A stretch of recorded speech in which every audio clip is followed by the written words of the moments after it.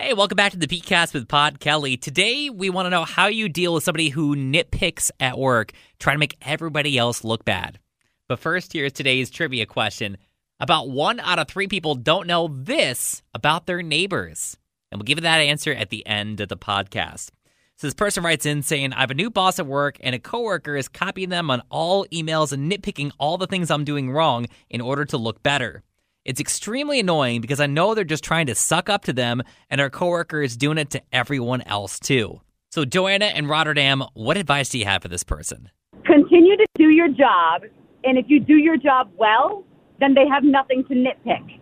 If it's something big enough and worrisome enough for your boss to be like, hey, this is an issue, then they would have said something to you already. But if it's not, then they're not going to say anything to you and you have nothing to worry about. Colby in Petersburg, what do you think? You know, a new boss coming in, obviously everyone wants to look good and stuff, but there's a level to that, you know. You got to stick up for yourself and you got to say, hey, look, unfortunately you're not my boss, so I'll wait until the boss comes to me and talk to me about it.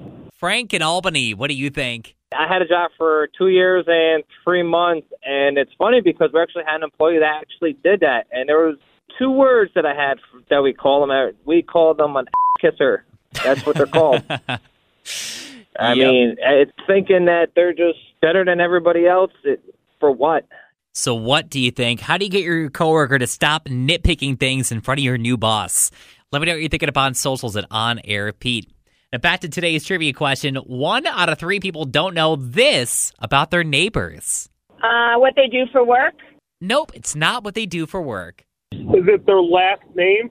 I'll give it to you. It's just their names. Oh, awesome. 33% of people don't know the names of their neighbors. So do you know the names of your neighbors? I do not. I don't. Do you know any of them? Nope, I just moved recently, so I don't know any of them. My old house, I knew them all. We used to hang out together and have a couple drinks. Now, do you plan on trying to meet them at some point? Is it going to be one of those things, maybe you're outside for a little bit shoveling, or you're doing something out in the hall and you happen to run into them, or? I think once it starts getting nicer out, when we walk our dogs and stuff like that. Yeah, it'll be a good way to strike up a conversation, get to know them, and maybe you'll have a new group of friends right around you. So, well, if you want to play Road Warrior Trivia, we play live at 5 for prizes every weeknight on 100.9 The Cat. So until next time, if you're feeling stressed out, you're feeling overwhelmed, you're feeling anxious, just take a break from the news and social media. Go do some stuff you love doing. Maybe you go for a walk or you go for a run. Give some dogs some belly rubs. Always helps for me. I got my little dog, Lily. Talk to some friends, maybe some family members. Get lost in one of your hobbies. Maybe you'll learn how to do something new. And we'll chat again next time.